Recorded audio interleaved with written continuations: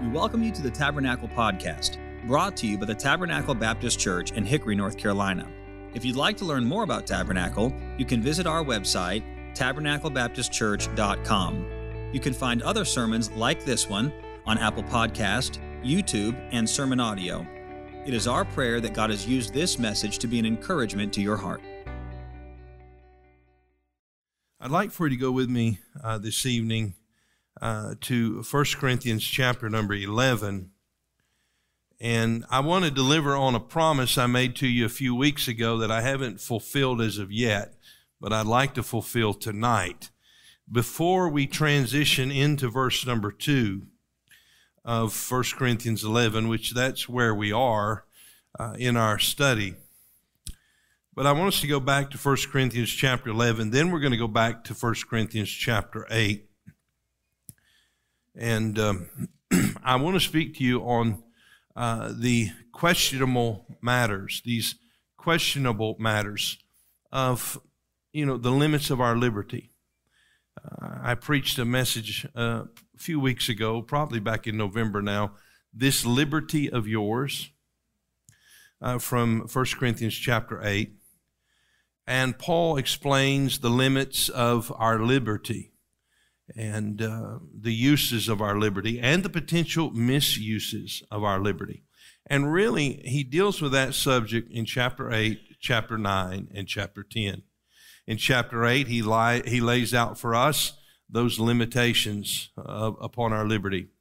And in chapter 9, he speaks of his own example and the way that he put those principles and truths into practice.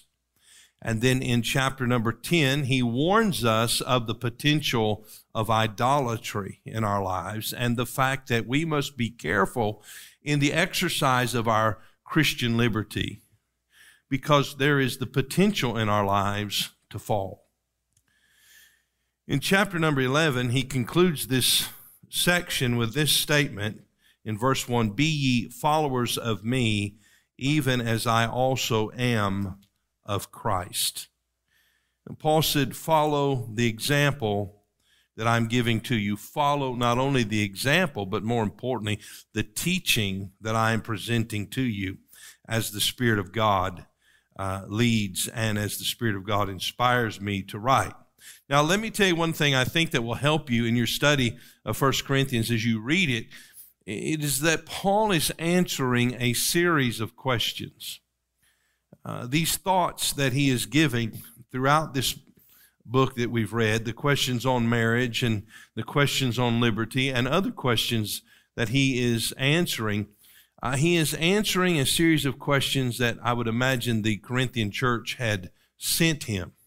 And so in this book, he's responding, as the Spirit of God is leading him, he is responding to many of their questions. And can you imagine being a first century believer living in an awful place like Corinth, especially if you are a Gentile? The New Testament is not complete. You're assembling each week with those Jews who have heard the law and been taught the law all of their lives. And many of them are insistent that you follow some of these things that you've never heard about. So I would imagine the potential for all kinds of problems existed. And so there was a need to get some answers. And so the Apostle Paul is writing to give clarity. Now we go back to chapter number 8 and verse number 1, where this section began. And he says, "Now as touching things offered unto idols, we know that we all have knowledge. Knowledge puffeth up, but charity edifieth. And if any man think that he knoweth anything, he knoweth nothing, yet as he ought to know. But if any man love God, the same is known of him. As concerning therefore the eating of those things which are offered in sacrifice unto idols, we know that an idol is nothing in the world, and that there is none other God but one. For though there be that are called gods, whether in heaven or in earth, as there be gods many and lords many, but to us there is but one God, the Father of whom are all things, and we in him, and one Lord, Jesus Christ, by whom are all things, and we by him."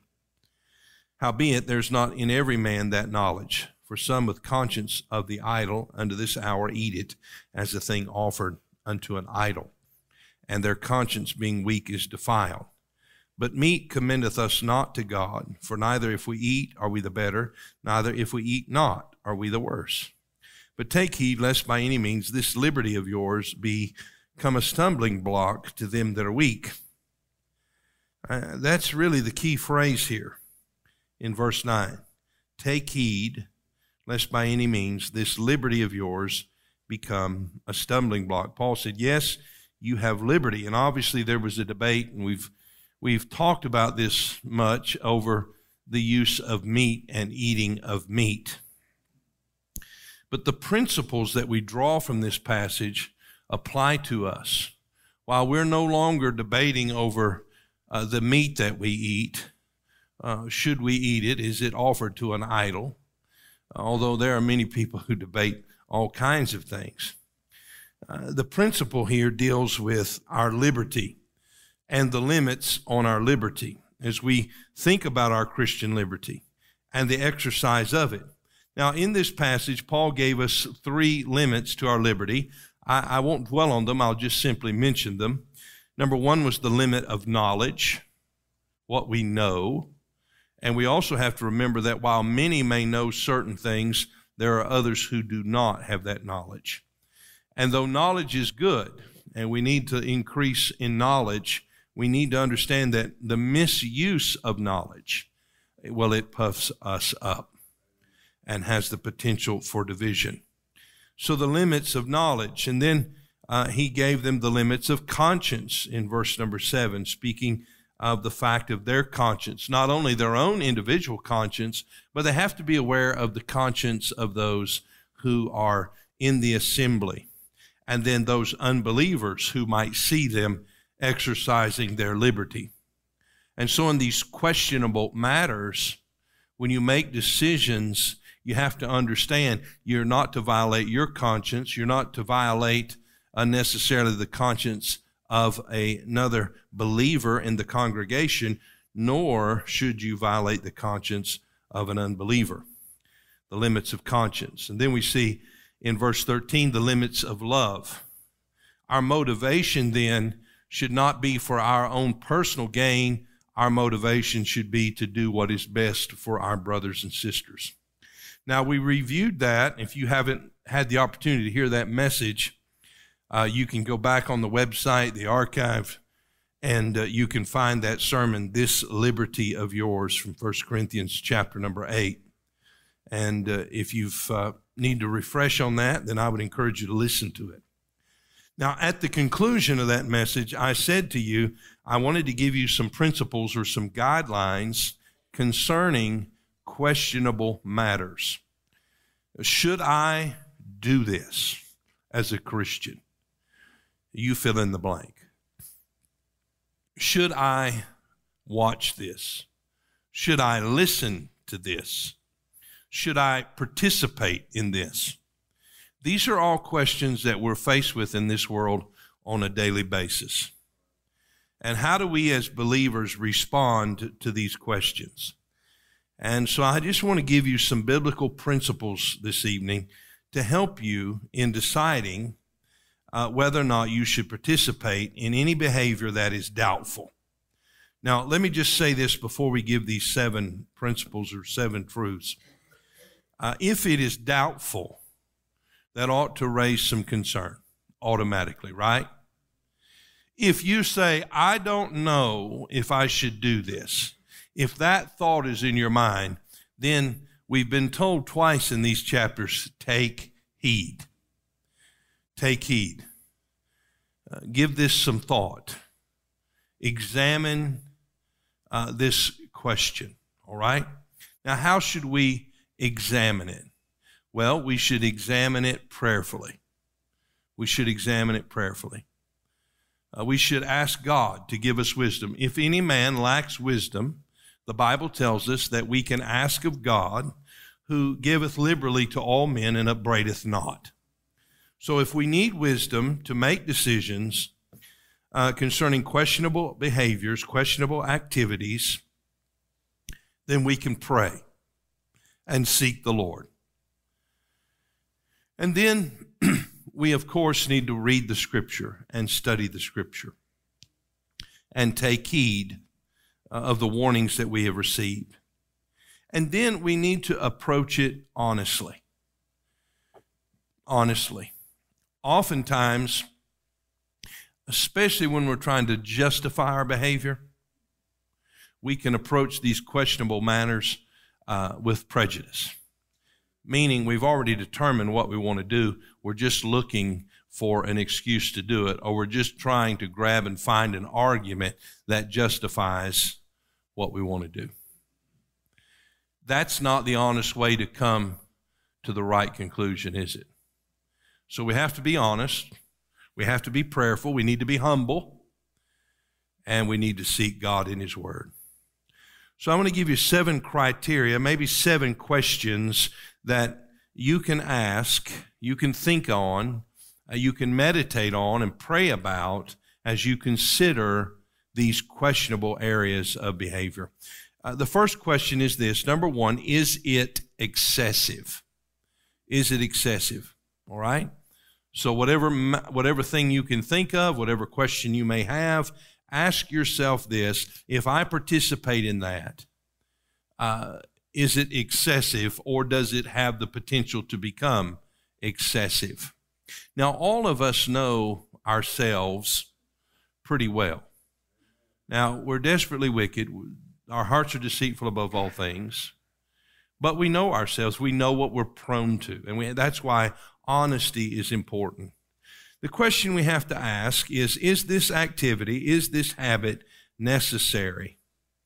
Or is it merely an extra thing that's not really important? Remember, the Bible said, let us lay aside the weight and the sin which does so easily beset us.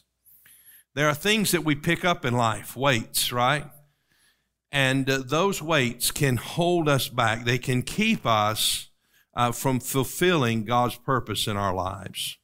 So when you think about questionable behaviors, ask this question: is it excessive? Hebrews chapter 12 and verse 1, the very passage I mentioned. Wherefore, seeing we also are compassed about with so great a cloud of witnesses, let us lay aside every weight and the sin which doth so easily beset us. And that's different for each of us. It's different for each of us. Now, some of us may share some of the same weights, but in practice, we all have different things that become weights to us, that introduce us to things which become sinful in our lives, and it just easily besets us. And let us run with patience the race that is set before us. So when determining these questionable matters, ask yourself, number 1, is it excessive? Here's the second one. Number 2, is it expedient? Is it expedient? Is it profitable? Is it good for me? That's what we're really asking ourselves. Is it necessary? Is what I want to do helpful and useful? Or is it just something that is desirable? Paul said in 1 Corinthians chapter 6 and verse number 12, all things are lawful unto me. That means they're permissible. We've looked at that passage already. But all things are not expedient. They're not profitable. They're permissible. You can't say they're sinful necessarily. You say, well, that behavior is not necessarily sinful. So it's permissible. But the question is it profitable? Is it going to help me walk with God? Is it going to help me in my relationship with Him? Is it going to help me in my service to Him? Paul says, all things are lawful for me, but I will not be brought under the power of any. He said, I do not want to become a slave to this. I do not want to become someone who is bound to this habit or this activity. I don't want a stronghold erected in my life. I've talked to many Christian people who, when it comes to certain preferences on either side of the spectrum, whether you would consider it sort of an ultra-conservative position or a more worldly position, there are idols in their hearts. I've heard people tell me about the kind of church they're looking for, and it has to have this, and it has to have that, with no regard for what Scripture says, with no regard for how the Holy Ghost would lead them, for no regard about what is proclaimed from the pulpit. You see? And so we must not be brought under the power of any. Is it expedient? Number 3, does it emulate Christ? Does it emulate Christ? In other words, does it reflect His spirit, His attitude? Now, we looked at a classic example this morning in Joab, right? Joab had the sword, and he was going to get Abner, and man, didn't he take care of him. And when he did, he felt better about the whole thing, but David felt horrible about it, because Abner had been brought into fellowship with David. Abner was one of David's servants now, and Joab smote one of his servants. David is seeking to bring the nation of Israel into harmony, into peace, and Joab's selfish, vengeful, sinful act threatened that. It threatened the whole kingdom of David. It did not emulate, it did not represent David's gracious spirit. And what we have to think about is, in these things that we want to do, does it emulate the spirit of the Lord Jesus? Would he consume that type of entertainment? Would he speak those words? Would he go to this activity? Would he wear that garment? You see, those are all questions we must ask ourselves if we're willing to ask them. Does it emulate Christ? Is my attitude right in this moment? Is my unwillingness to talk to my brother, is that something that emulates Christ? Let me give you the 4th one. Will this help me set the right example? Will this help me set the right example? As believers, we are called to set the example for other believers. Somebody is watching you. Mom and Dad, your children are watching you. They're watching you. If you can make a decision to dismiss the meetings of the church based on some worldly activity, you're setting an example for your children. And they're going to decide that they can do the same. You see, examples are important. And the world and our families and our young people need examples. Now, none of us are perfect, but we can strive to set examples.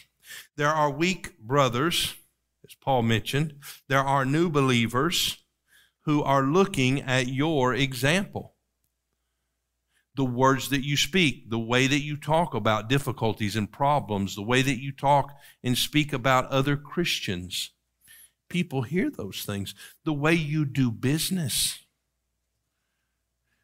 the way you treat your employees or the people that you work with. People are watching us. You know, you can't just say business is business, because business is not business for the Christian. The way you conduct yourselves, the way you file your income tax return. Does that set the right example? If we set an example that others can follow, then we're thankful to God for that. What did Paul say to Timothy? Let no man despise thy youth, 1 Timothy 4:12. Let no man despise thy youth, but be thou an example of the believers in word, in conversation, in charity, in spirit, in faith, and in purity. Now, there's a lot of things to cover there, right? Be an example of believers in word. That's in what we say. In conversation, that's our manner of life. In charity, that's how we interact and demonstrate love to our brothers and sisters or to a lost world. In spirit, that speaks of our attitude. You know, sometimes you find people who are good people, but they don't have a gracious spirit. You have to walk on eggshells around them. Do you know what I'm talking about? The last thing on earth anybody wants to do is make them mad.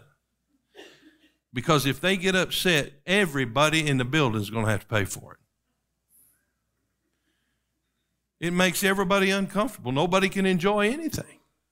If you're that kind of person, you need God to change you. And you need to seek the Lord. That's not the right example. In faith, what is faith? Faith is believing God, right? Looking to Jesus. He that cometh to God must believe that he is, and that he is a rewarder of them that diligently seek him. If our only message is gloom and despair, man, I tell you what, things are just awful. And they're not really good, are they, right? We know that. The economy's going to crash. Oh, what are we going to do? How are we going to make it? We're all going to die from COVID. That's not faith. That's fear. I don't want to send that message to my kids and the next generation. Do you? I don't want to wring my hands all the time and be upset, drinking Maalox and taking Tums.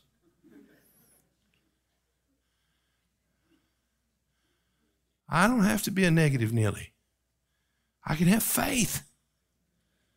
Faith. And if you struggle with that, then you need more and more of the Word of God. You need to be conscious of it. And you need a heart full of faith so that you can be an example of faith. In purity. It's hard to stay pure in this wicked world, isn't it? Purity. Purity in our hearts and minds, purity in our speech. May the Lord help us. So, number one, is it excessive? Number two, is it expedient? It might be permissible, but that doesn't mean it's profitable. Number three, does it emulate Christ? Is it representing him? Number four, will it help me set the right example? Number five, will this behavior impact my effectiveness to evangelize the lost? Will this behavior impact my effectiveness to evangelize the lost? In other words, is my testimony going to be helped or hindered by this? Will unbelievers be drawn to Christ or turned away from him by what I am doing? You remember the quote I read this morning from Mahatma Gandhi, who said, "We like your Christ, it's your Christians that we don't like."